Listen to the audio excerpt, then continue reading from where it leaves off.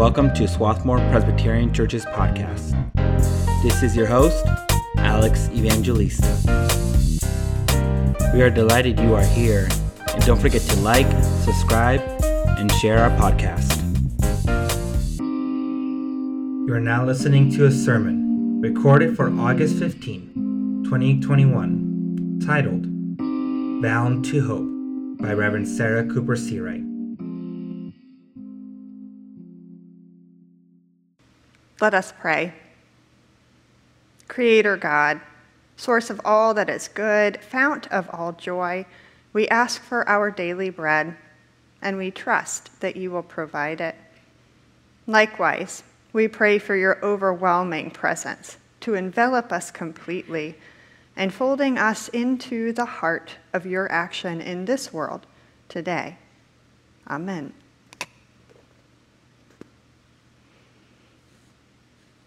It is unequivocal that human influence has warmed the atmosphere, ocean, and land. Widespread and rapid changes in the atmosphere, ocean, cryosphere, and biosphere have occurred. By now, many of us have heard this definitive statement, one of several presented in all caps, bold text headlines from an extensive report released this week by the UN Intergovernmental Panel on Climate Change. The study, conducted by more than 200 scientists around the world and approved last week by 195 governments, is the sixth in a series of climate assessments done since 1990. Over this time, the specificity of measurement and the ability to confirm causality has only increased. Each of the last 4 decades has been successively warmer than any decade preceding it since 1850. Further still, human influence has warmed the climate at a rate that is unprecedented in at least the last 2,000 years. As you read through even the highlights, repeated use of terms such as likely, extremely likely, and virtually certain are used as the methodical recitation of human impact on increases in annual precipitation and global retreat of glaciers and warming of ocean temperatures and increases in sea level rise and shifting climate zones is the ever nearer ticking of the telltale heart. Listen, can you hear it?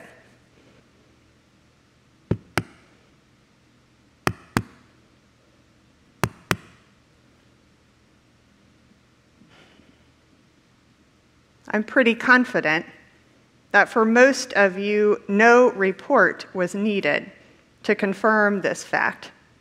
But if it was in any way unsure before, it is more clear than ever now that our way of life impacts the created world. And in return, the created world impacts our way of life. We are inextricably tied to one another. To deny it is selfish at this point. To ignore it is bordering on sinful. It is like this was intended to be so.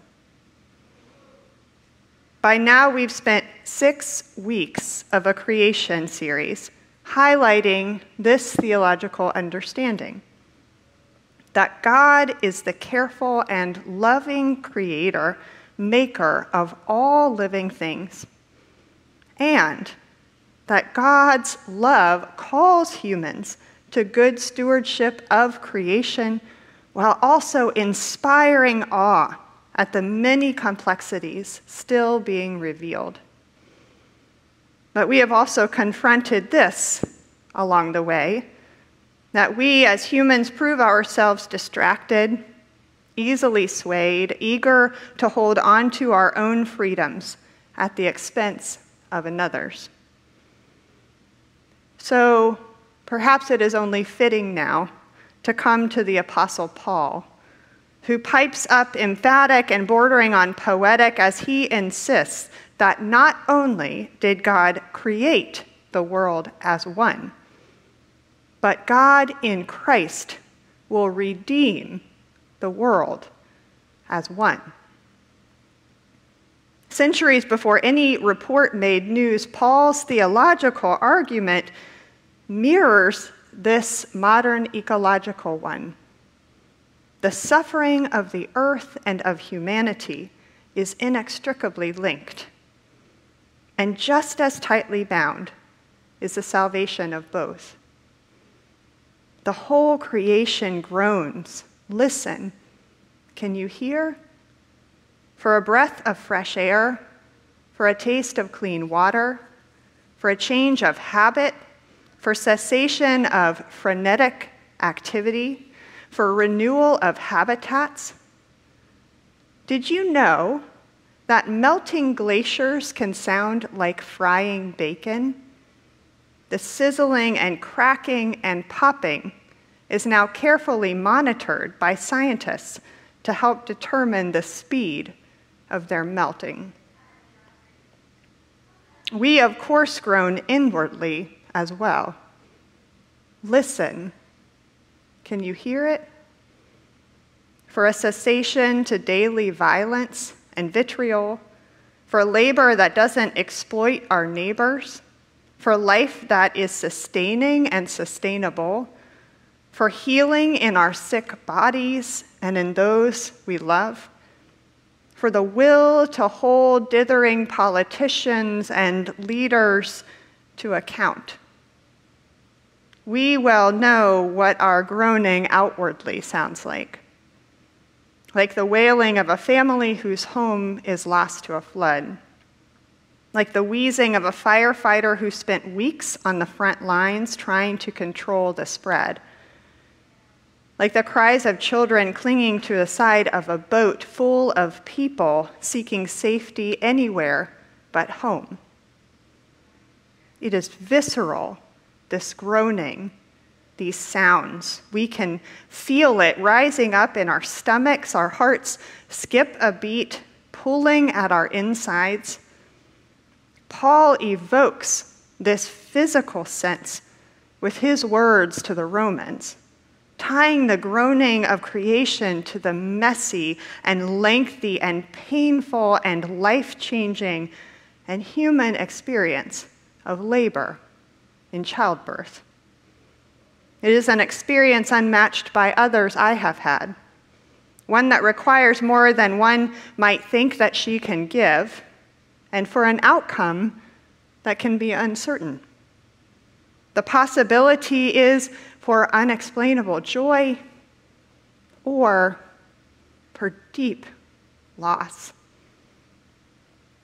In the first moments after our youngest daughter Ella was born, she did not cry. The nurse handed her to me, but she had not yet taken her first full breath.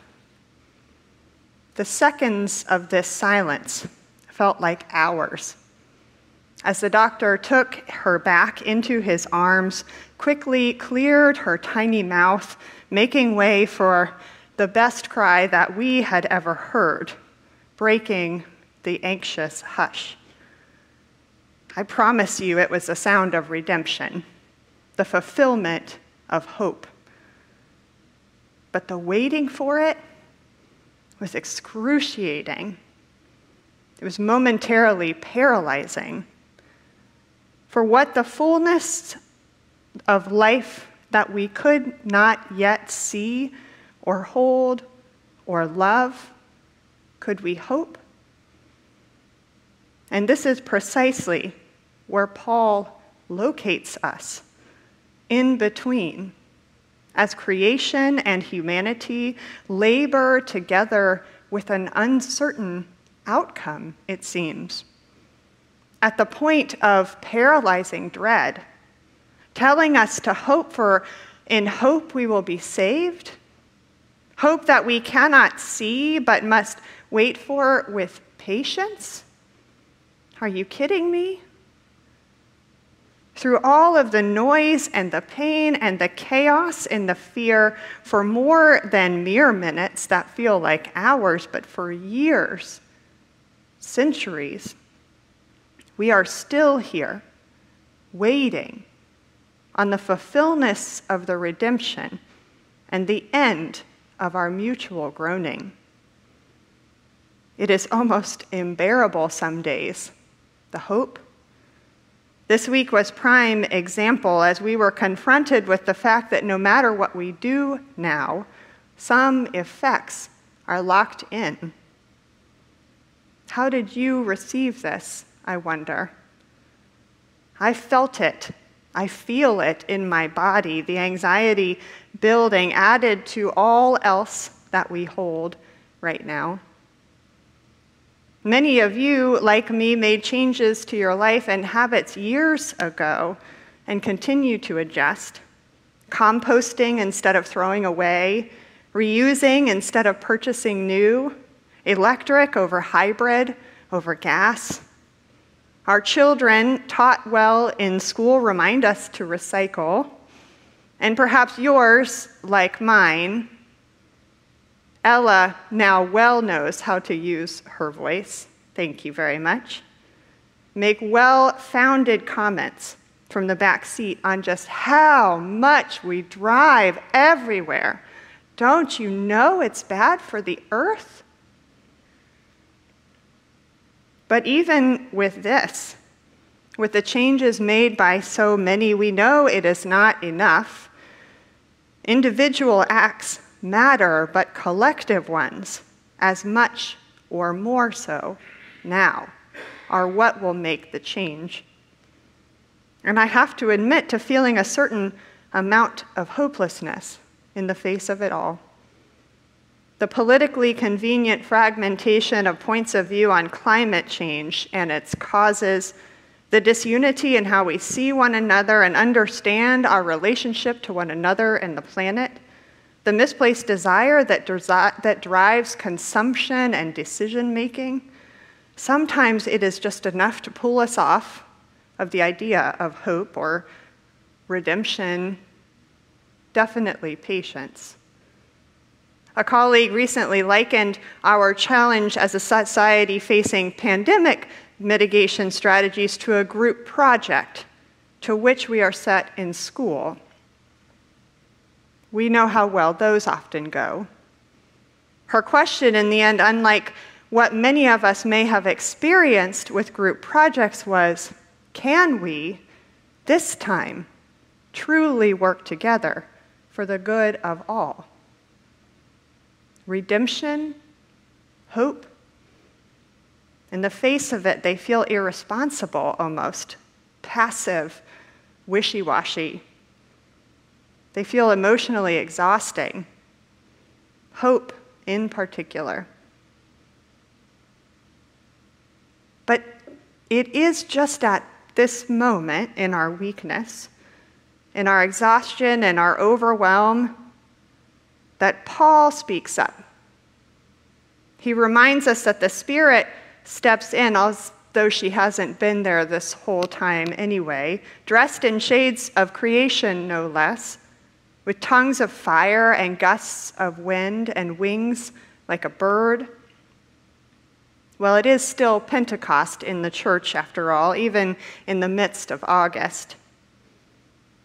Do we remember that in the Acts of the Apostles, the Spirit arrived as a fierce wind, blowing open locked windows and giving everyone their ability to hear and to understand, even for the briefest moment?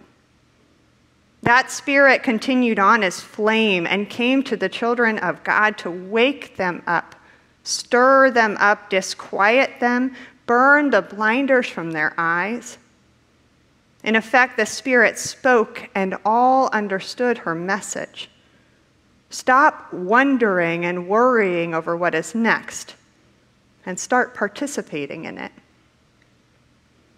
So Paul pulls again on the visceral memory of this same Spirit, dressing her for yet another job among us as we wait and worry and sigh and groan, this time the midwife to creation and to us, sighing alongside us the way you do when there are no words, when the outlook is bleak and the creek beds are dry and cracked, and outrage fatigue has set in, inciting us to pray the way that you do when there is nothing left to do, when pain is too great and pressure is too much and strength is spent, for prayer is action in the Christian tradition.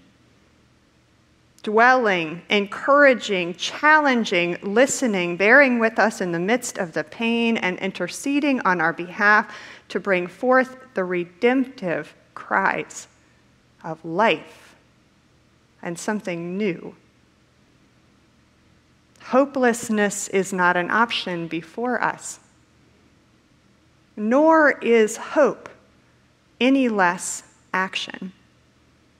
As easy as it would be to question the efficacy of hope in this moment, the Spirit does not allow it. Christian groaning and waiting, you see, these are rooted in our hope, in the promise that we know. And Christian witness is the act of it. So we do hope for that which we cannot see.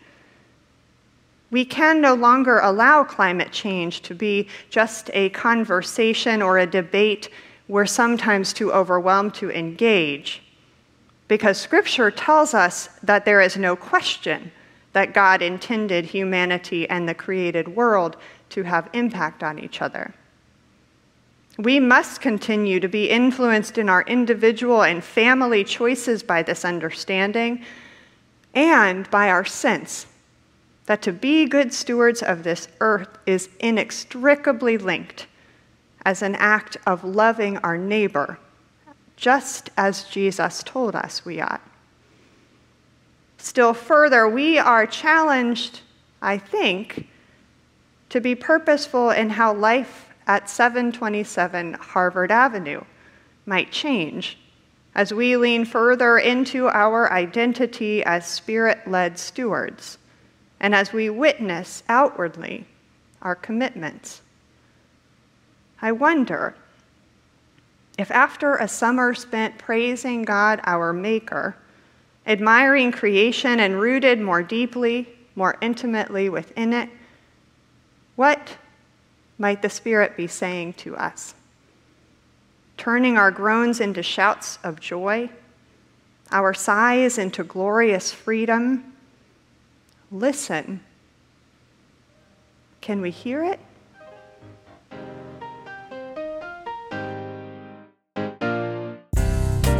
Thank you for tuning in to this sermon, recorded for August 15, 2021, titled Bound to Hope by Reverend Sarah Cooper Seawright. We'll see you soon. May the peace of Christ be with you.